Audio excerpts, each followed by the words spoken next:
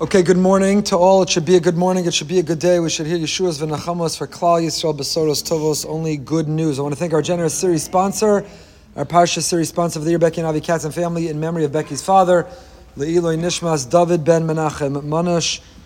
David Grossman is Neshama Sharav and Ali. A reminder, immediately following Shir, as we've been doing each and every week and each and every Shir, we'll complete all of Sefer Tehillim. The more of you stay, the shorter it will take to divide all of Sefer Tehillim and complete it. Also, if you've not yet taken from the lobby, please take three flags. We now have the Israeli flag, the American flag, and the Tzahal flag to fly on your car. Be a proud Jew. Share it everywhere you go. Let people know we will not cower and we are not afraid. We are on page 170 in the Art Scroll Stone Chumash. Page 170, Parshas Vayishlach, the story that we know so well, and yet, each time that we read it, we relive the excitement, the anxiousness, the anticipation as if it is the first time. Each time we read it, there's something new. You're not going to believe me when I tell you how much I have to say in the first two psukim this week. I know you won't believe me. What's remarkable is we have every year had so much to say about the first two psukim of this and every parsha, and yet, each year there's still so much more to say. The Torah is just endless. You keep digging, you keep uncovering the layers and layers of it. And each year, whatever you're meant to be seeing and living and learning for that year is something new that comes to your attention that year. So, Vayishlach Yaakov Malachim Lefanav El Esav Achiv. We know this is the long-awaited reunion. I don't know, long-awaited by whom, but by us since last Shabbos. The long-awaited reunion between Yaakov and Esav, these brothers, these adversaries, who've been on opposite sides, are trying to reconcile and come together and forge a future as brothers. How does he do it? Yaakov sends malachim lefanav Esav achiv. He sends emissaries. He sends agents ahead of him to his brother, Arza Seir Stei Edom, to where Esav is. He doesn't stand on ceremony. He doesn't sit back and wait. He's not afraid, but rather he sends these agents. And in fact, we know from the Talmud until Menachem Begin and today, Parshas Vayishlach is what Jewish leaders have always read when we need to engage in a conflict, when we need to confront adversaries, when we need to be willing to find the courage to stand up to enemies. Parshas Vayishlach has the formula, the recipe for the Jewish approach to these things. And while some years that is academic, and please God, we long to go back to a time in which it is academic, and we're studying Yaakov's formula for fighting as theoretical, this year, of course, there are so many lessons for today. So Yaakov sends these agents. You ready? Next pasuk already. And Yaakov tells them, this is what I want you to tell La'adoni le'esav. Tell my master Esav. Anything peculiar about that? Adoni. Now we understand why Yaakov refers to Esav as Adoni when he is in front of Esav. When he is to his face, we understand a little better. Why does he call him Adoni? He's trying to show him respect and honor, hoping that will contribute to their reconciliation. But here Yaakov's not talking directly to Esav. To whom is he talking? To the agent that he's going to send. So why does he refer even to his own people as Adoni Esav? And what is the message? What is this critically important message that he should communicate? That he should transmit? Okay, you're going to go see my brother. He hates me. He's wanted to kill me. He wants to kill me right now. Here's what you need to tell him. When you first see him, are you ready? You're going to get in the Oval Office. You're going to get to the White House. Here's the message.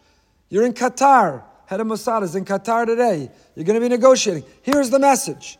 I lived with Lavan, and I was a good boy. I kept all of Torah and mitzvos. Im Lavan garti, vayichar ad ata, and that's where I've been. I'm so sorry I'm late. I'm so sorry I've delayed. I'm so sorry it took me so long. You know where I've been? I was with Lavan, and while I was with Lavan, you should know, Im Lavan Garti, says Rashi, one of the most famous in the Torah, Im Lavan Garti, and Lo na'asesi sar v'chashav elager. You think I stole the bracha, and the bracha was I was going to become some famous influencer, I was going to become some superstar, rock star, I was going to have so many followers. Know that I was a stranger. I was a stranger. I was fighting for my life against this used car salesman father-in-law of mine, this trickster who kept deceiving me. It's not worthwhile for you to hate me. I haven't broken through to have what you want. You should know where I was and how I was living and what I needed to do to get by. And despite that, Garti, I lived with Lavan. Garti is Gematria, the same numerical value as Taryag, 613. Klamar, and it comes to teach, Im Lavan Arasha Garti, I lived with Lavan the wicked. V'Taryag mitzvah shamarti v'lo lamanati ma'asav harayim, and I didn't compromise. I was uncompromising. I lived in literally the den of iniquity. I lived in the backyard of a wicked person. I lived in the metropolis of spiritual decadence and corruption, and I didn't compromise an iota. That's the message. That's what Esav cares about. That's what's going to win him over. Esav's still bitter that you dressed up like him, that you fooled the father, that you stole the blessings, and the message is, Ich bin a tzaddik. Just want to let you know, shul dinner, mafter Yona, I'm a tzaddik. From my keppela to my fitzalach, I'm a tzaddik. In Lavan Garti, I lived with Lavan, and that's what's going to do it? Going to go see the head of Hamas in Qatar. Just want to let you know, in BRS, 8 minyanim Shabbos morning kol, afternoon kol, night kol. We're killing it in the Torah and mitzvahs category. Okay. Why is it of interest to Esav? Why is that what's on Yaakov's mind? So many interpretations. We've seen many interpretations. If you want to hear old ones, you can listen to previous Parsha Shirim. These are all new to me at least. Maybe not to you. Says Rav Soloveitchik, in Lavan Garti. Despite having lived in Padan Aram for 20 years, Yaakov remained an alien there. The Gemara in Baba Basra defines a Yoshev Ha'ir as one who lives continually in a city for 30 days, while Anshe Ha'ir live in a city for 12 months. These categories are different levels of citizenship. And the first thing Yaakov's telling him is, I didn't settle down. I never became a resident. I didn't have the luxury of fitting in or belonging. Not only was I not a superstar leader, influencer, I couldn't even fit in. I wasn't even a resident. But moreover, says the Rav, the following. Yaakov was taken away from his parental home and experienced a long night of darkness, misery, and distress. He was burdened with the mission of proving to the world that the covenantal community was capable of practicing Avram's unique moral code by living a lifestyle of saintliness, not only in the promised land, but in Gullus, in exile, far from the hills and valleys of Hebron and Shechem.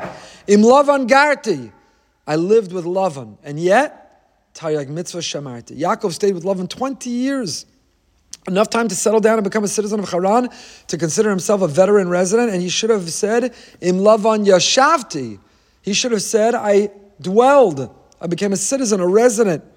Yashavti, I was a Yoshev, a Toshav. Why does it say Garti? Garti comes from the word ger, because he felt like a stranger. The way his son Yosef later felt in Egypt, he had not assimilated. He had not integrated himself into Lavan's society and community. He had not accepted their morals, their code of ethics, or their lifestyle. He sojourned to Haran for a long time, yet he preserved his moral religious identity, his commitment to Hashem of Avram, his commitment to the way of life that Hashem of Avram sanctioned, his commitment to the promised land, to Eretz Yisrael. All those commitments and many more were not affected at all. Yaakov was as dedicated at the end of his 20 years of servitude in Lavan's house as he was the first night he spent on the cold stones in Beit El, when he pledged, Hashem will be my God. At the completion of his sojourn in Haran, the angel of Hashem revealed himself to Yaakov. In other words, you remain loyal to your spiritual heritage and faith in me. It's a very beautiful insight. Yaakov was not saying this as a message to Esav to win Esav over. Yaakov was saying this as a statement of himself. And who was he saying it to? You and me, each and every one of us. Wherever you are, you're in Gullus, you're in exile, whether geographically outside the land of Israel or even in Israel, in a state of exile, when the kind of atrocity of October 7th could have happened. We are in a state of exile, in a time, in a period of Hasharas Hashchina, that can't happen. We feel the bitterness of that exile in the land and outside the land right now. And one might think, how are we meant to navigate? How can we live a righteous, religious life? How can we see and find Hashem here? And Yaakov says, I lived with Lavan. And I didn't assimilate. I didn't lose my identity. I didn't compromise an iota. Im Lavan Garti, v'taryag mitzvah shamarti. Yosef was burdened with a similar task. He again had to prove that Avram's covenant could be practiced outside the promised land, that the moral laws are not contingent upon geography and chronology. The difference between Yaakov and Yosef's assignment is a dual one. First, says the Rav, Yaakov had to prove that the Torah is reliable in poverty and oppression, that the immigrant, no matter how hard he has to work for a livelihood, no matter how poor and oppressed, is capable of, if he makes up his mind, to give devotion and loyalty to his ancestral tradition. Yosef's mission was to demonstrate that enormous success and limited riches, admiration, prominence, and power are not in conflict with a saintly covenantal life. The immigrant, no matter what his destiny turns out to be, glorious success or miserable failure, can, if he possesses the heroic quality of either Yaakov or Yosef, attend to his commitment. It's an incredible insight. Yaakov and Yosef both prove to us that the Torah travels. Our first writes that the poles that are put into the Aron, the other kelim of the Beis HaMikdash of the Mishkan, The poles, once the Mishkan rests, are removed out of that kli, out of that utensil. But the Aron, the Ark of the Covenant, the Torah HaKadosha, the Luchos HaBris, the poles remain. Right? So first, you know why? Because the Aron is transportable. Torah comes with us wherever we are. Torah is not only relevant in the Promised Land. Torah is not only relevant while you're in yeshiva or shul. Torah is not only relevant when you're in your gap year. Torah is not only relevant when you're newly married kolol couple. Torah has those poles. It travels with us wherever we go, wherever we live, whatever we are confronting. Torah comes with us. Yaakov and Yosef both proved that to us. They both took Torah, were informed and inspired by it in a place of gullus. But they did it from diametrically opposed socioeconomic statuses. Yaakov does it from a place of poverty. And he says, even with nothing, even with working overtime, with honesty and integrity and fighting to go collect pachim ketanim, even building myself up from nothing and from poverty, I didn't abandon Torah. Yosef had the opposite problem. It is a problem that we have not had too many times in our history. And that's why I don't think we have such a rich tradition for it. And we're suffering from that today. And that is living Torah in a place of not poverty, but a place of great wealth, of great prosperity. We have a Masorah of how to live with pogroms and persecution and poverty. We got 2,000 years of practice. But how to have a Masorah to live with prosperity? What should be our priorities? What's our attitude to material success? How do we integrate it with spirituality? Do we flaunt it in the face of those, our host nation and neighbors? What's our Masorah for living with prosperity? Now we have less of a rich tradition. And we are living in truly prosperous times, not to suggest that we don't have a large Tomchei Shabbos program here at BRS, that we're not launching the Florida Chesed Network. We have enormous Chesed needs, but even those living with the least have much more than the wealthiest had just a short time ago. The family who are receiving the most help from the community still have the latest versions of smartphones and cars with power windows and a roof over their head and food to eat. That's a great testimony to our community. That's not an indictment of them, but it means that even our poverty is with a level of prosperity that was unprecedented from before. And Yosef teaches us that, because Yosef descends to Egypt, he rises to be the viceroy, he has great prosperity, and it's very easy to lose your way. You could become an assimilated, observant Jew. You go to the daf, you make it to minyan, you pay your tuition, but in your values and priorities, you're totally assimilated.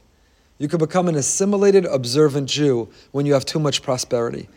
So says Rav Soloveitchik, Im Lavan Garti v'Taryag Mitzvah Shamarti, first Yaakov, and later we'll get to Yosef, teach us that the Torah is relevant, the Torah is accessible, the Torah informs and inspires and enriches and empowers and obligates wherever we are, in whatever state we are, whatever time of life we are, and whether we are in poverty or whether we are in prosperity, the Torah remains relevant. And that's what Yaakov was saying after all these years in this moment of reunion. He is reflecting back on that experience. That is Rav Soloveitchik. The Amaros Tahoros, the Rachmash Sifka Rebbe, Im Lavan Garti, he quotes the Or Yitzchak. Rashi says, Im Lavan Garti v'Taryag Mitzvah Shamarti, Dini be'emes kol adam Yisrael tzarich l'kayim ha'taryag mitzvos. He has now a different nuance. Not our question, why would Esav care? But Yaakov says, Taryag mitzvos, Im Lavan Garti v'Taryag mitzvos Shamarti. Be'emes kol adam Yisrael tzarich l'kayim taryag mitzvos. Now the truth is, every Jew has to fulfill all 613. V'hinei yesh mitzvos aseh mitzvos lo aseh. Now our Torah HaKadosh is made up of positive commandments and negative commandments. Now, Tenach mitzvahs say yeshev shors l'kayim mitzvahs kipshutan. I understand why it makes sense to say I fulfilled the positive. I put on tzitzis. I put on tefillin. I will light the Hanukkah candles. I heard the shofar. I shook the lulav. Positive commandments you can say I fulfilled. But mitzvahs lo saseh yesh ladas heyach shayach l'kayim mitzvahs lo saseh. How do you fulfill? There is a fly. I don't know who this fly was in a previous life. Maybe I mistreated him in a Parsha Shir and he's back to get me. But he will not leave me alone. Welcome back to Shir Fly. Welcome back. So it makes sense to say, Kiyamti, I fulfilled a positive commandment. How do you fulfill a negative commandment? Don't eat non-kosher. Ooh, I fulfilled it. What do you mean you fulfilled it? Just don't do it. Don't do it. Imagine at the end of the day, you say to your spouse, Wasn't I an extraordinary husband today? What did you do? I didn't scream at you. I didn't yell at you. I didn't hit you. I didn't abuse you. I don't know that you get the Nobel Peace Prize for that. What did you fulfill? You just did what you were supposed to do. You didn't violate what you're not supposed to do. We don't call that a kiyum, a fulfillment. The losas say the negative commandment is don't do that. You didn't actually do anything. To be mekayim means you did something. A losas say alav, a negative, means you didn't do. Over, that's a misnomer. The truth is that the person who can withstand and resist the temptation, the drive, the urge to do the wrong thing, did do something. You know what they did? They defeated the urge. They defeated that drive. They defeated that instinct. They did something. The premise of our question was wrong. We asked, you do something when you do a positive commandment. You didn't do anything if you didn't violate a negative one. Says the Rachman Shvifka, wrong. If you found the courage, the energy, the conviction, the will, the resolve to not do the wrong thing, when you were tempted, when you were driven, when you wanted to, then you did do something. There was a kiyum there too. Lav l'chol adam izdamin liyado afsharus lenatzeach hayitzhara b'chol yisrael osasei l'zeh kamar Yaakov imlav angarti umemela tarig mitzvah shamarti. Now, when is it you can say that by fighting the Yetzer Hara you did something in the positive when you had a Yetzer Hara for something? If you didn't have a Yetzer Hara for that thing, you didn't do anything by not doing it. So, I have a Yetzer Hara for food that is unhealthy, for some non-kosher foods. I have no Yetzer Hara for lobster, for shellfish. Zero, nada, nothing, no temptation. If Hashem would come to me, b'chvodo v'atzmo, and say, Goldberg, enjoy a lobster, I'd say thanks, no thanks. No interest. No interest. So I'm not fighting a Yetzer Hara, that's not a kiyum. But if there is a Yetzer Hara, and I don't need to spend now, if you want for later, for the right donation, I'm happy to tell you all my Yetzer Haras, but not right now. But if I have a Yetzer Hara, and I in fact fight it, and I resist it, so there's a kiyum, there's a fulfillment. So how could Yaakov say, Tareg mitzvah shamarti, I fulfilled all 613? You know why? Im lavan garti. He lived with the captain of Yetzer Hara. He lived with the Yetzer Hara. He lived with the engine of Yetzer Hara. So because he lived with Lavan, who was the greatest source of Yetzer Hara to do the wrong thing, he can say, not only did I fulfill the positive commandments, but he can say wholeheartedly, V'tareg mitzvos shamarti, all 613, including the negative ones, I kept and I observed. Azazak the Rach Mishrifka. Let's keep going. Tefer Shmuel, you know I was getting back to Rav Shmuel Berenbaum. Got a beautiful email from his grandson, who was so gratified to hear how much we're quoting his grandfather. It's not a favor. His Torah is beautiful. I've really been enjoying it.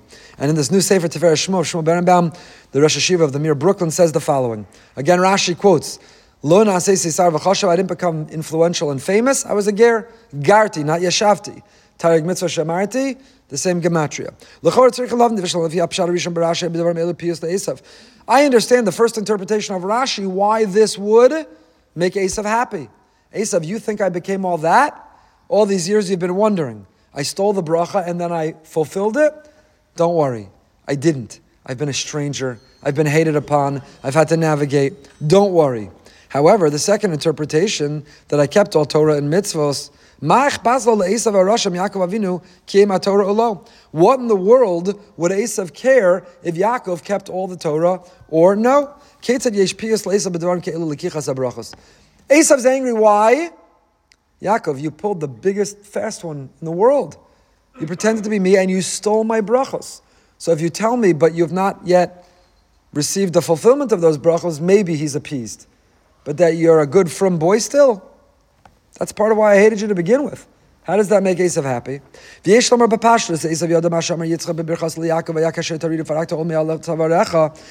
says, Lashon Sa'ar, She'avar Yisrael al Torah v'yelecha pischon pelet star al bracha shenatal ufarakta olo. Because Yitzchak had told Yaakov, if at any time you don't fulfill who you're meant to be, if you don't meet your potential, if you don't reach out and grab onto these brachos, if you violate them, then you no longer are covered by the brachos. You'll now be exposed to the elements. Lefichach Amar Yaakov le'esav shu shamar sator b'shleimus beis Lavan u'memela ein b'yechalasa lefrok olo me'al tzavaro. No, I'm not vulnerable because I kept Torah and mitzvos. Built into the original bracha was a condition that if I wouldn't observe, then the brachos would not protect me. So as we're about to meet up, I want you to know, im lav angarti, tayag mitzvos shamarti. Know that there's no chink, there's no crack in my armor. I kept Torah and mitzvos, I still am deserving of those brachos, and therefore I am not vulnerable. I am not vulnerable to you. Odiyeh Shlomar says the Tifer Shmuel. Odiyeh Shlomar, when Esav will become aware that Yaakov fulfilled the will, the word of Hashem, therefore God is with him. Now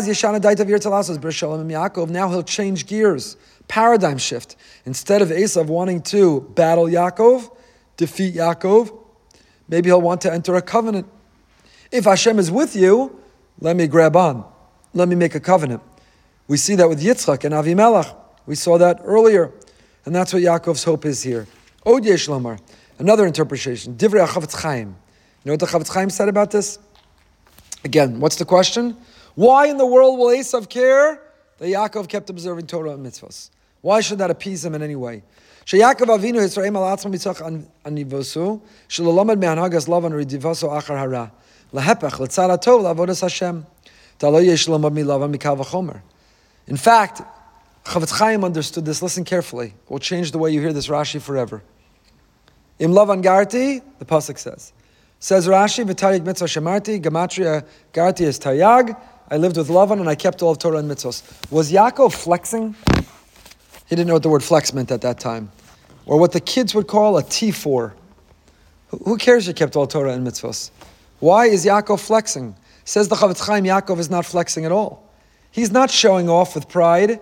He's in fact offering self-criticism. And what's the criticism he's offering himself? He says, I should have learned from Lavan. In Lavan garti v'tarig mitzvah shamarti v'lo lamadati mimasav haraim, and I didn't learn from his evil ways. Isn't that a good thing?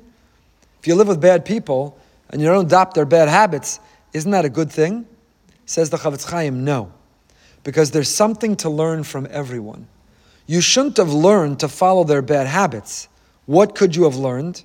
Ma lavan ha'arami radaf behis lavas yiseir achar mamon shu davar kala v'lo chas al kochosav. Lavan neglected his power, his potential, the person he was meant to be. He dropped it all, he abandoned it all to pursue money, material possessions. He was driven. He was passionate. He pursued it. Yaakov should have learned from that. Not to run after money, but to run after Torah, chesed. Looking at Lavan, his drive, his passion, his singular focus, there was something to learn. I could have learned that. And I didn't learn it. Amar Yaakov le'esav shelo yisragez al brachos kim lavan garti v'risa kamu chomin mislay v'achar mamon. Don't worry that I got the brachos for money. You know why? I lived with Lavan. I saw how much he valued money, how greedy he was, but I didn't learn that from him. Also, kol masha b'yicholasa kedei live v'achar darchei ramos m'bli las yaif v'yisi tzorach lasas kav v'chomer l'slayv l'chol pachas b'oven zeh b'avodas Hashem u'v'lim al Torah l'fi shalom marti emenu lo niskayma b'ya brachos. This is the opposite of the first interpretation. I should have learned from him the same passion, the same pursuit, the same drive, only for Torah instead of money, but I didn't. Lo lamadati. I failed to learn from him. Therefore, I am unworthy of the brachos, so don't be jealous of me that I took the brachos. Don't worry and don't be jealous. Don't worry and don't be jealous. Others say, maybe we're going to see this now. I think the Rav Druk has a similar interpretation. Lavos eish, and he says similarly. I should have learned from him, says Rav Druk, b'siyata d'shmaya b'derech mechudeshes. David HaMelech Omer b'Tehillim.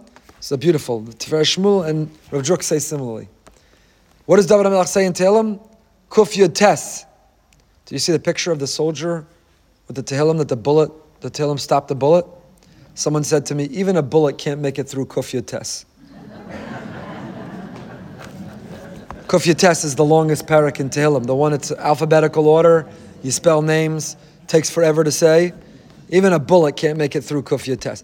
Anyways, Kuf Yud Tes, Pasuk Tzadi Ches, the Pasuk says, Me'oivai sichak meni. Me'oivai sichak meni. Mitzvosecha, ki li'olam hili. Mipasuk zel lemedim ki adam tzarech lilmod min hayitzahara ketzel lavadas HaKadosh Baruch Hu. Me'oivai, from my enemies, sichak meni, I gain wisdom. What wisdom can I get from my enemy? We can learn what not to do, how not to behave, who to never become. But we can also learn that single-minded focus, that unyielding passion and tenacity, that resolve. It's channeled and directed in the wrong way, but if we can somehow adopt and then adapt, we can achieve incredible things. When you see the power of the Yetzer Hara, that it never gives up, and it never gives in, and it never takes a break, and it never rests.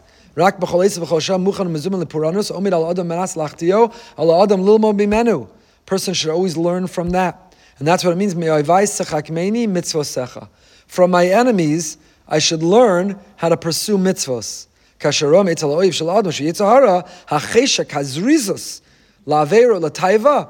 at the way that people pursue. Look at the money they spend. Look at how they run after. Look at how they stay up at night to do the wrong thing. Take those same energies and direct it to do the right things.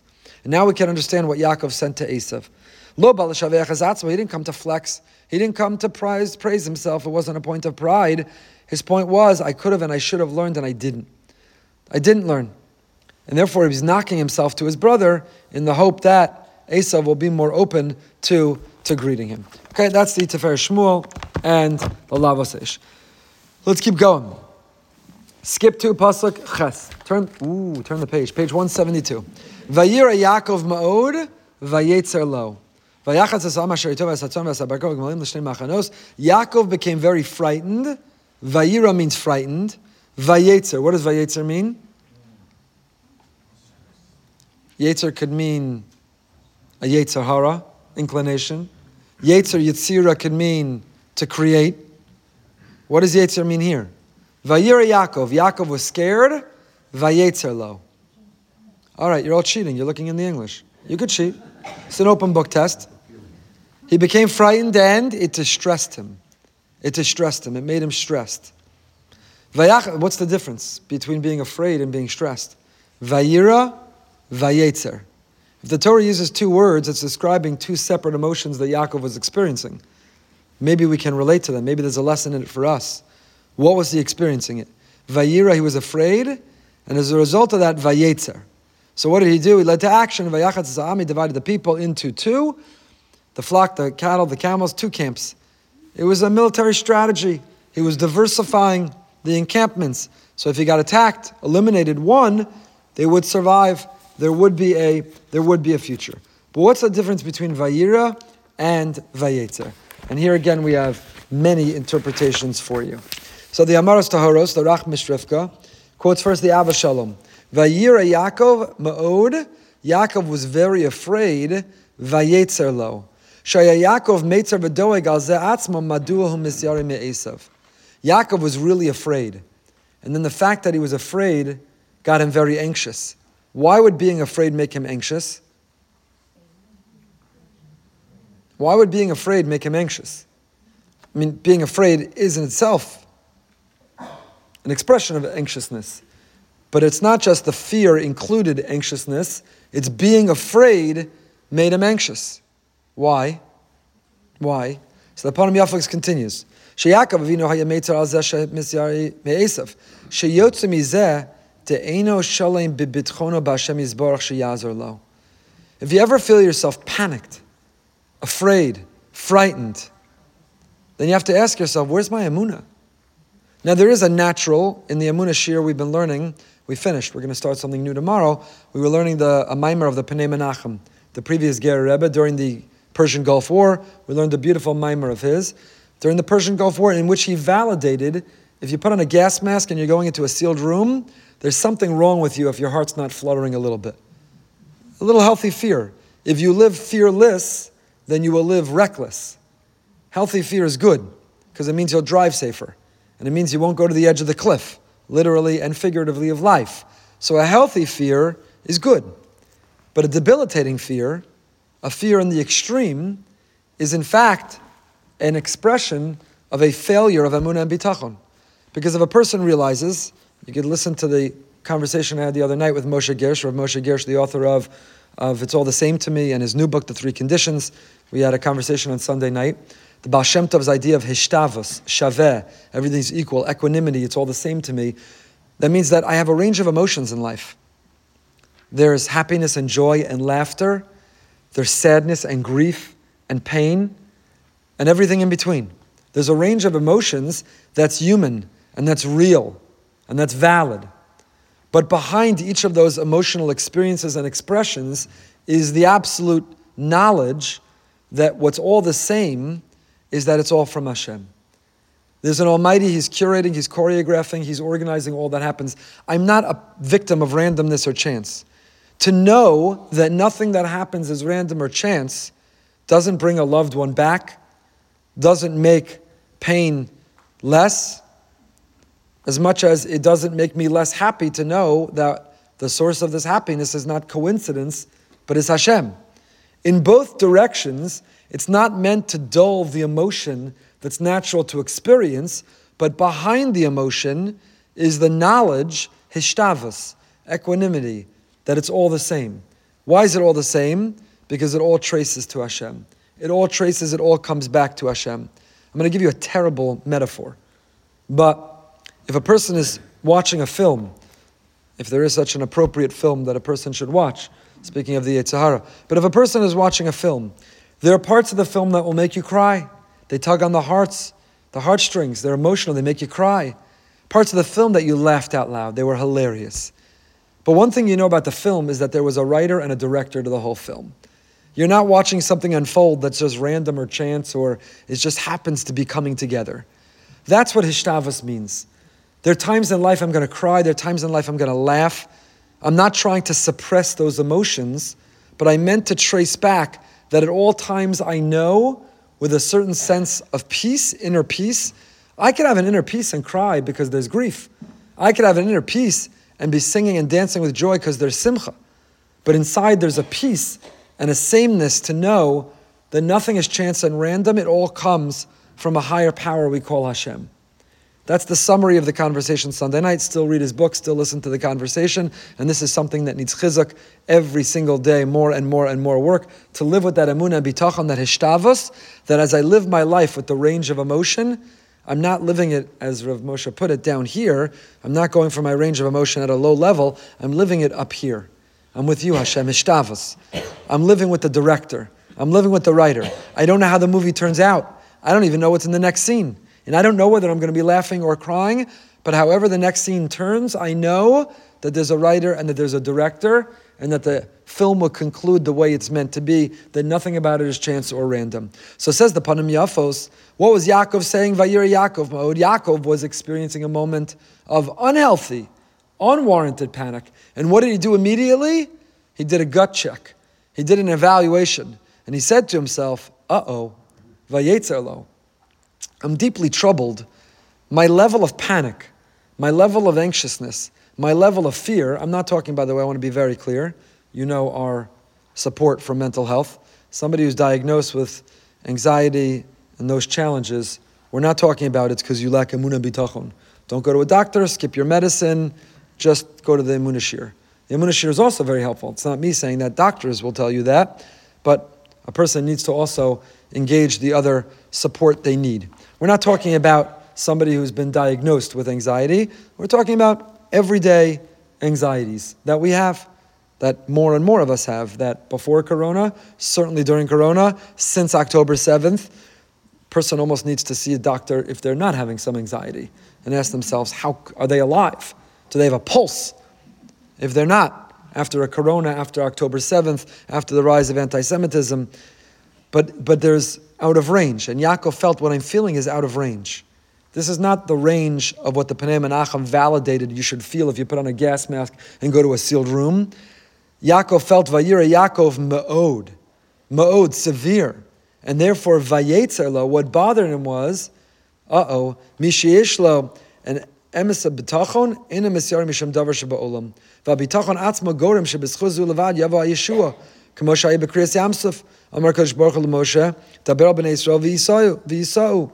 So therefore, Hitztayer Yaakov, al shemizyari me'esav. They're two separate experiences. It's not a redundancy. We asked, Pasuk says, Vayira Yaakov was afraid, Vayetzer lo, and he was afraid, Shkoyach. It's a redundancy, it's repetitive. Says the Rach Meshifka, no, it's not. Vayira Yaakov ma'od, he was very afraid of Esav. Vayetzer lo, and then he got very afraid that he was afraid. Where's my emunah? Where's my bitachon? What's going on? I'm the son of Yitzchak. I'm the grandson of Avram. I'm the father of the Shiftei Ka. Where's my emunah and bitachon? Where's my dveikus? Where's my equanimity? Where's my ishtavas? Where's my confidence and my clarity, my knowledge that everything's from Hashem? So I'll take my 3-step formula, diplomacy and prayer and preparing for war, my 3-step formula. I'm going to do it all, but without panic, because I know Hashem is in charge. So a very important and beautiful interpretation of the Rach Mitzrifka, that these are 2 separate experiences, Vayira and Vayetzer. See several more. The Medrash HaGadol says, Vayira mibachutz me'esav. Vayira, he was very afraid of Esav. He's about to face his brother. He's about to face his beast, hunter, barbarian of a brother. He was afraid. Vayetzer mibifnim minashav. The fear came from his brother. The worry came from his wives. Sha'amru lo nashav, lama lekachtanu mibeis avinu lamusa yedei Esav. Rachel and Leah say, hey Yaakov, we were happy at home, shepherdesses, growing up, nice life, all good. What'd you bring us to this dangerous situation? Why are you bringing us to the Middle East where everyone's got rockets pointed at us? We were all well and good. What's going on? So the Medrash HaGadol says, Vayira is Esav. Vayetzer, minashav, from his wives, who had the seemingly legitimate complaint. What did you bring us into this? The Hamek Davar, the Netziv, says differently. Vayira me'esav, vayetzer lo al zeh sheish lo pachad umora me'esav. Zeh mara shemagia ilav ra'a. Shalev margish shetavo hara. Shayetzer lo al Hashem mashalach shluchim v'ora v'atzim lavi amnachama. Meaning, he was afraid of Esav, but then Vayetzer lo says the Netziv is, he sensed, he had a premonition. Shalev margish shetavo hara. And the premonition is what scared him. You ever wake up in the morning after had a dream? You have a premonition about something? Says the Netziv, those are the 2 emotions that he felt. The Abar Benel says, Vayira me'esav, vayetzer me'arba me'os ish she'imo. Vayira, he was afraid of Esav himself. He also was anxious over, what distressed him was, Esav's army. Again, each of them are starting from the same point. What's the point each of them are starting from? Why do we have 2 words? Vayira and Vayetzer. We just read the Chumash. Bal Korei, Ayom is done, Haftorah, let's get to the Kiddush. We don't stop and think. Each of these Mefarshim, Rishonim and Achronim, were bothered. They weren't just reading the Parsha. They weren't just trying to get through it. They were trying to understand it. And when you read a pasuk and there seems to be a redundancy, you have to stop and ask, what? Why? Vayira, Vayetzer. Same emotion, different emotion, same cause, 2 different causes. And what's beautiful is once you ask the question, then look how many beautiful answers there are. Look how many beautiful answers. The Amaras Tahoros we saw too, the Medrash HaGadol, the Netziv, the Abar Benel, the Das Akenim.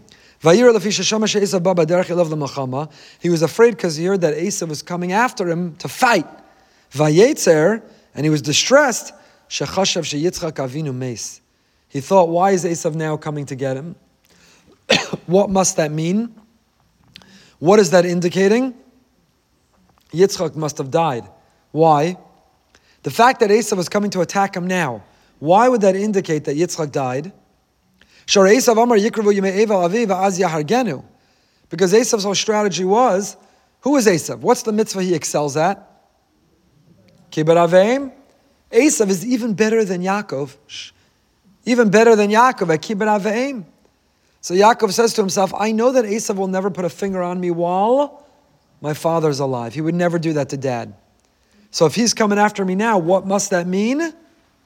Something happened to Tati. Something happened to Abba. I'm hedging because I don't know what Yaakov called his father.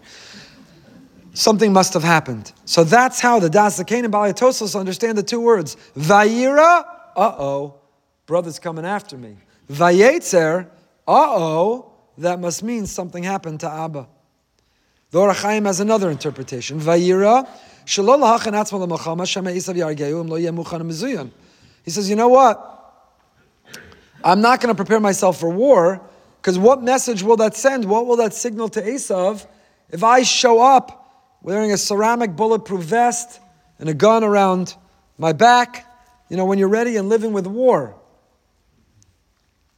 It's my sister's birthday the other day. I FaceTimed her to wish her happy birthday. She was out for dinner with her husband the first time since before Rosh Hashanah. She has 2 sons-in-law and a son in the army. So she was almost apologetic. Not that she had to be. She certainly deserved it to be out for dinner. She deserved it.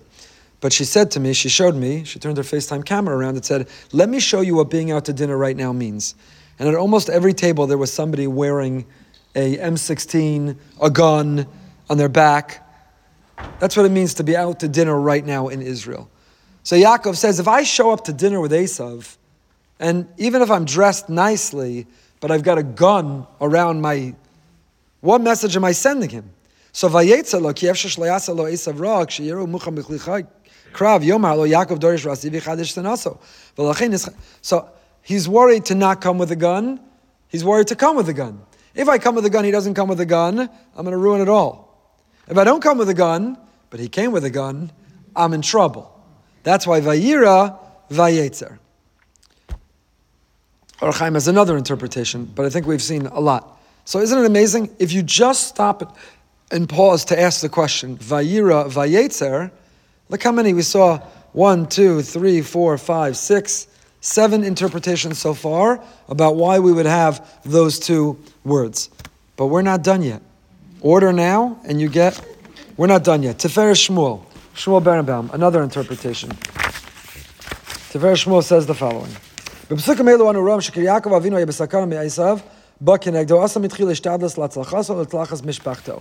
psukim all go together, and in these psukim, you see that Yaakov did several things.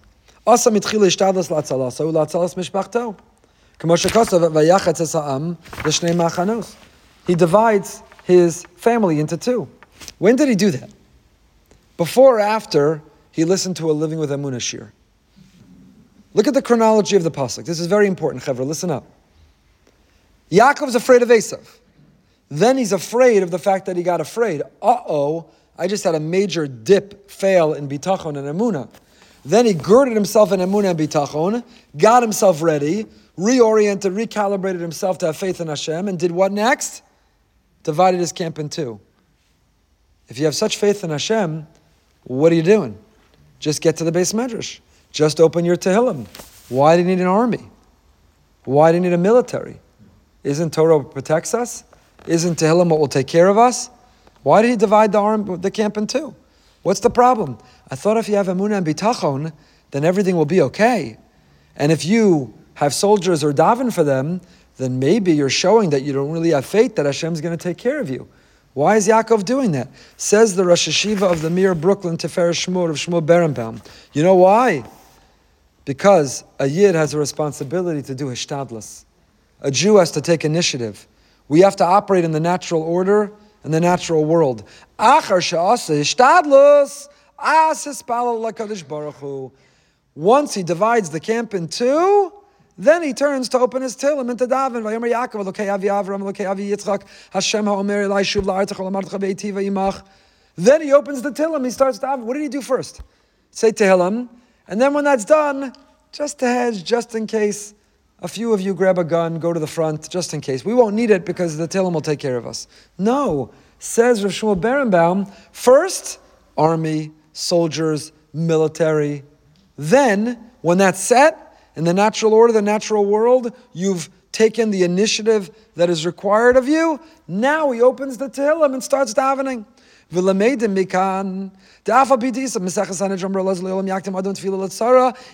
though the Gemara Sanhedrin Daf Mem Dal tells us a person should always be makdim tefillah l'tzara, avalim echad kvar nimtza b'tzara. Always daven before the tzara comes. But if you already find yourself in a crisis, tzarech lasos hishtadlus b'derech hateva v'achar kach yispal al Hashem al hatzalaso. Rav Shmuel Berenbaum, Rosh Hashiva of the Mir. First, hishtadlus. First, initiative. And then, you go daven. Shekodem tzarech adam lasos mashav yad lasos b'derech hateva lasos min hasakana v'az yifne v'yispalo. You know why? Because if you begin with davening, you know what Hashem says to you? Buddy, how do you expect me to make a miracle for you if you don't take the steps, the initiative for yourself? What do you want me to do? You have thousands to the north and thousands to the south, and Iran on the verge of a nuclear weapon, and in the natural order, if you don't have a border and boundaries, and you don't have a military and soldiers, and you don't have a strategy and a system, then Hashem says, those kind of miracles I don't do. So you take the initiative, and I'll make miracles within your initiative that look like the natural order. So you've got to take the first step. Here's how I understand it. And where do we learn this from? What happened when we were found between the rock and the hard place? The first rock and hard place, called the Yam Suf and the Mitzrim. Before we were between Hezbollah and Hamas, we were between the rock and the sea and the Mitzrim. And you know what Klal Yisrael did? They just got back from their year in Israel, and they found themselves in a crisis. Oh, they had the biggest Tehillim rally ever. Opened up their Tehillim, and they started, Tehillim. And what does Hashem say to Moshe? Daber al b'nei Yisrael. Hashem says to Moshe, what's going on down there? What are you doing? Aren't you in charge of these people? What are you doing? Moshe's like, yeah, isn't it beautiful? Tehillim, massive Tehillim, unbelievable. Hashem says, buddy, this is not the time for Tehillim. Daber al b'nei Yisrael v'yiso. There'll be a time, of course we say Tehillim. Of course the centrality of Torah and Tefillah, we're going to get to that. Of course the Kol Yaakov. But first, start walking. Start moving. Hishtadlus, initiative. Says Rav Shmuel Berenbaum. From our parsha, you see the formula from moments of crisis and urgency, from moments of conflict and war. We have to take our initiative. And the way I have always understood it is, what is the Torah telling us? Not that we take initiative that has nothing to do with Hashem, and then we daven and it's all up to Hashem. The way that I always understood it is, we daven in two ways. We daven with our hands and feet, and we daven with our mouths. We daven through initiative. When we say, Hashem, I'm taking my initiative, but guide it, protect it, make it successful. And then we daven with our words. But if we don't daven with our hands and feet, then Hashem says, don't come daven with your words. Rav Soloveitchik says similarly. Soloveitchik says also, Vayira Yaakov Ma'od. Yaakov was very frightened. If Yaakov's entourage included angels ready to take orders, why was Yaakov so afraid? The book of Malachim describes how one angel destroyed 180,000 of Sancheriv's army. So that's a pretty good ratio. One angel got rid of 180,000 of Sancheriv's army. Must be we devalue the lives of Sancheriv because of that ratio. Why was Yaakov so concerned about an army of only 400? If one angel could take care of 180,000, then certainly the angel Hashem promised him can take care of 400 measly soldiers of Esav. Says Rav Soloveitchik similarly, because this is obvious, and this has always been our Masorah. Miracles do not occur as long as the natural cosmic order is not pursued. Man must seize the initiative in a natural way. No miracles occur until all natural means are exhausted. The angels would not give assistance as long as Yaakov can handle the situation. Why then did Yaakov send angels at all? Yaakov thought it was impossible for a son of Yitzchak and a grandson of Avram to be spiritually insensitive, that Esav's road to repentance could not be entirely blocked. Angels were a common sight in Avram and Yitzchak's home. Yaakov hoped the sight of angels might awaken a feeling of longing in Esav of nostalgia and contrition. But Yaakov understood that despite sending an angel, and an angel easily could defeat 400, that's only if you also operate in the natural order. We have to take initiative. We have to take ishtadlus. Okay, he also has, oh, you know what, I'm going to read this one too. Rav Soloveitchik says, Vayira Yaakov Ma'od Vayetzer Lo. We shared 7-8 interpretations. Why both words? Vayira, Vayetzer. Do they mean two separate things, and were they stimulated by two separate reasons? Says Rav Soloveitchik, yet another reason. Rashi comments that Vayira Yaakov suggests Yaakov expressed fear he might be killed. Vayetzer conveys Yaakov's concern he might have to kill others. You know the famous Golda Meir quote. We can forgive them for killing us, but we can't forgive them for turning our sons into killers who have to kill them. Something like that. That's what Rav Soloveitchik understands here is Vayira, Vayetzer. Vayira, I'm afraid Esav's going to kill us. Vayetzer, but I just realized that means to stop him, we might have to kill him. And to turn me and my family and my entourage into people who have to kill, Vayetzer.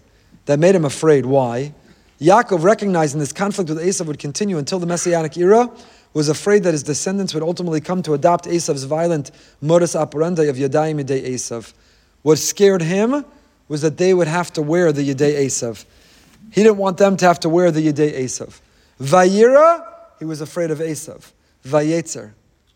I can't tell you how afraid I am of this. We ran a program in our community a couple times called Peace of Mind. It's extremely expensive, in which we brought a unit of the army to Boca who had gone through a conflict in Israel, fought one of the wars, and never dealt with their PTSD. And we brought them with their therapist. They spend a week in our community. It's a beautiful program. It's not Boca. They run it all over. Our community did it twice, Peace of Mind. Because when a person is in a battlefield and what they face and what they're forced to do and the decisions they have to make and the conditions they have to live in are not easily forgotten. Vayetzer lo. Yaakov Vayira. He's worried. What if something happens to them in the battlefield? Vayetzer lo. And what will be with them after the battlefield? If that's not a Parsha perspective for today, I don't know one. It's incredibly... Oh, you see, I'm guilty. Now I got to pay for the new shul.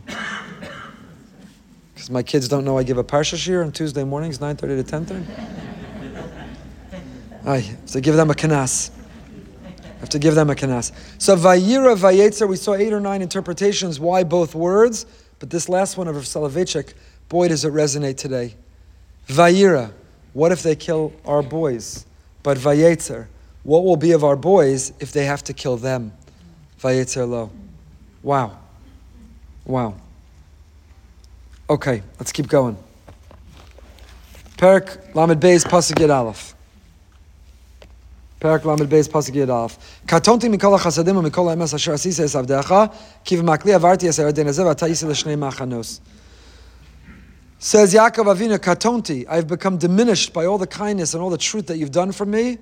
For with my staff I crossed the Yarden, and now I have become separated, broken up into 2 separate camps. Katonti mikol hachasadim. I understand why Yaakov feels katonti mikol hachasadim. I understand why he feels diminished by the chesed.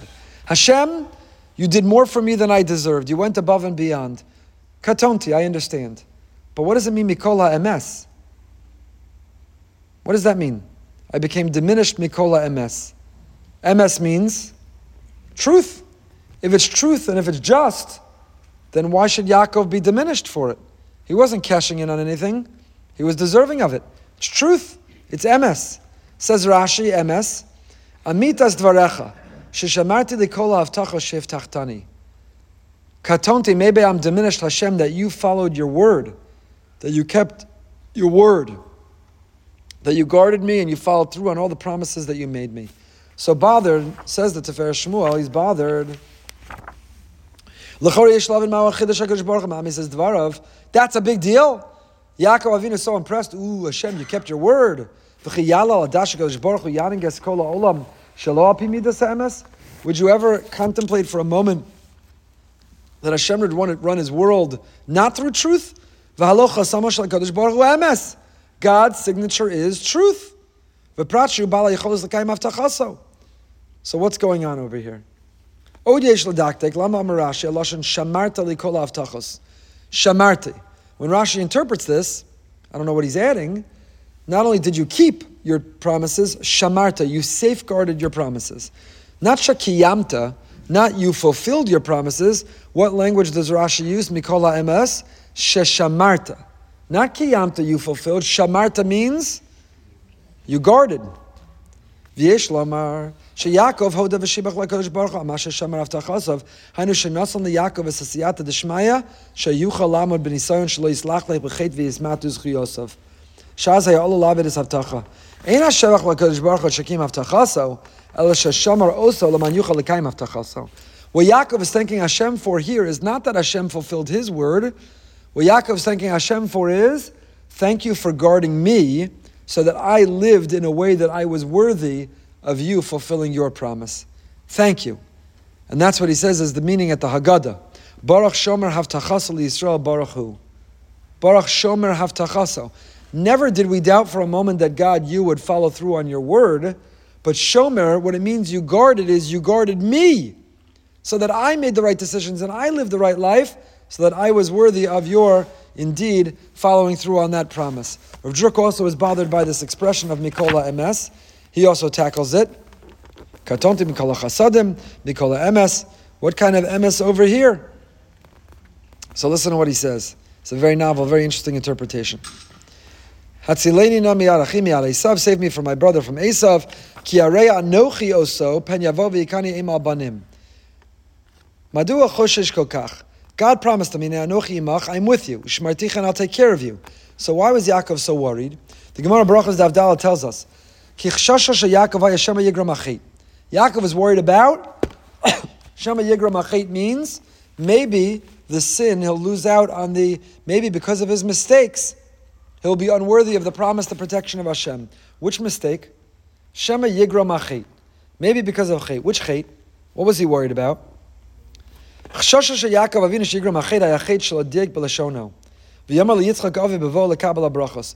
Yaakov first came to Yitzchak to get the brachos, what did he say? Anochi Esav bechorecha. I am Esav, your eldest son. Now true, Rashi has a whole way of getting out of it. Anochi, period, hard stop. Esav, period, hard stop. Bechorecha. Rashi has a creative way of getting out of it, but Lamaisa, Yaakov lied. Lamaisa, Yaakov told his father, Anochi Esav bechorecha, I am Esav, your eldest son. He lied. He wasn't medaktik b'lashono. He didn't say the truth. And now he's worried. All this time, 20 years, he's been holding on to, I lied to my father, and I'm the Titan Emes Yaakov. And I lied to my father. And that's going to come back to bite me. Kavanas Yaakov Isa Anochi Esav bechorecha. Aval kapanim sof sof ein zo alicha b'derech yashava emes. So that's what he says now. Hatzilini na miyad achi miyad Esav ki arei anochi oso. He says, save me from my brother from Esav. Ki arei anochi oso. That's a strange word. Because anochi, I am afraid of him. It's a peculiar word there, anochi. It says Rav Juk, not peculiar at all. Ki arei, you know I am afraid? Anochi, because I lied to my father and I said, Anochi Esav bechorecha. Now we can understand, katonti mikola chasadim mikola emes. Because what's the Shema Yigram Achet? What was the Yigram Achet? Which Chet? The Chet of Anochi. That's what he was worried about. That's what he wasn't being medayik in. Anochi. That was the fear. Okay, we have time for one last idea, which gets us about a third through what we prepared. I wanted to spend some time talking to you about collective punishment. Also a big message for today. Collective punishment. Do we believe in collective punishment? Maybe we'll finish with this. Why does collective punishment come up in our parsha? Also very important for what's going on. Because we know the story, Dinah is abducted. This is not the first time in Jewish history we've had Jewish hostages. Dinah was held hostage. She was kept captive by a terror group called Shechem. And what do Levi and Shimon do? They concoct an entire scheme in order to rescue their sister Dinah. And why do they do that? Why are they led to do that? Because the pasuk of the Torah tells us, no way this can happen. We can't let this stand. Perek Lamed Daled, pasuk Chafei. Lamed Daled Chafei. They say, this can't stand. Our sister is abducted? No way. Goes back first to the beginning of Perek Lamed Daled. V'nei Yaakov ba'u min hasada. They came in, they heard it. Vayichar lehem od. They were very upset. And they said, "V'chein lo ye'aseh." This can't happen. This can't happen. We can't sit by. We can't allow this. Lo nuchal lasos hadavar hazeh, lasos achosin leisha asher lo orla, ki cherpa hilanu. We can't give them. So what do? They concoct the whole scheme, and they get the entire city of Shechem to pretend they can convert, give bris in their third day when they're the weakest. They come and they decimate. And the commentaries are all bothered. Isn't this collective punishment? The innocent civilians of Shechem. Just kill Chamor ben Shechem, who was the one who kidnapped and raped Dinah. Just go after the Hamas savages. What about the innocent civilians? What about collective punishment, the ethics of war and collective punishment? We don't have time to go through it at length, but the Ramban deals with this question, and the Ramban quotes the Rambam who deals with this question. But I want to read to you in conclusion the Gur Aryeh, which is the commentary of the Maharal MiPrague on Rashi. And he says the following, Kasha, im Shechem chata kol ha'ir machatu la'arog. If Shechem sinned, good, kill him. But the whole city, what did they do? Collective punishment? Innocent civilians? And he quotes Tiritz HaRambam, The Rambam says, B'nai Noach are mitzuvim al dinim, because all non-Jews are obligated in the 7 Noachide laws, and one of the 7 Noachide laws is to observe a system of justice, and this was a gross injustice. This is also a lesson. When people sit idly by and allow terror to reign in their hospitals and mosques and kindergartens, when they vote in terrorists democratically as governance, when they are polled and 70% say we're proud of what the terrorists did, then they are not innocent civilians and victims. They are in fact accomplices to the heinous terror. That's the Rambam. Because there is an obligation, one of the 7 Noachide laws is dinim, is justice. And when a person does not stand for and fight for and vote for justice, then they are also guilty. That is the Rambam. But says the Maral nearly, Delo kasha midi. Delo dami shnei umos, kingo b'nei Yisrael k'naniyim, shem shnei umos. Uleficha chuto lahem lilchom, kidin umma sheba lilchom umma achera she'tira Torah. You know when you talk about innocent bystanders and innocent civilians? When you're not in a war. But war, by definition, has its own set of rules and laws. For example, a person can't go up to someone else and kill them. But in war, you defeat the enemy. You're not violating murder. It's not an act of murder in war, because war has its own set of laws. Since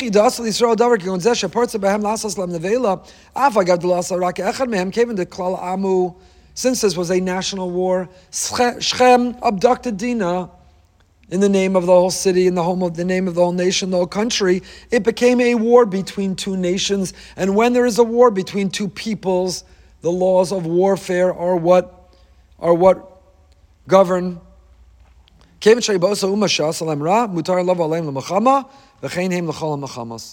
in war, let me be very clear, there's not a more ethical, moral army in the world than the Israeli army. And in war, of course we still try to preserve, of course we have to still try to protect innocent lives. However, war always has civilian casualties. Google, look it up later. How many civilians did America kill in Iraq and Afghanistan? How many? What do you think it is? 10? 100? 1,000? 10,000? It's more than 500,000. We're not proud of that. I'm sure the American army did everything it could to avoid that, but that is the nature of war. And do you know who is responsible for the loss of those civilian lives? Is not the army who protected itself, but the aggressor, the initiator, the immoral, unethical terrorists who launched it to begin with. They are the ones responsible with the loss of those civilian lives. But don't hesitate, because that's part of war. And says the Maharal, the Gur Aryeh on Rashi, that is the right and the responsibility. The right and the responsibility. And Rav Shechter quotes this Maharal in his Be'ikvei Atzon as applying still to today. There's a lot more to say and unpack on this question of collective punishment and civilian war. We didn't get into Yaakov wrestling with the angel at all. Who was the angel? Why did he go back for these small flasks?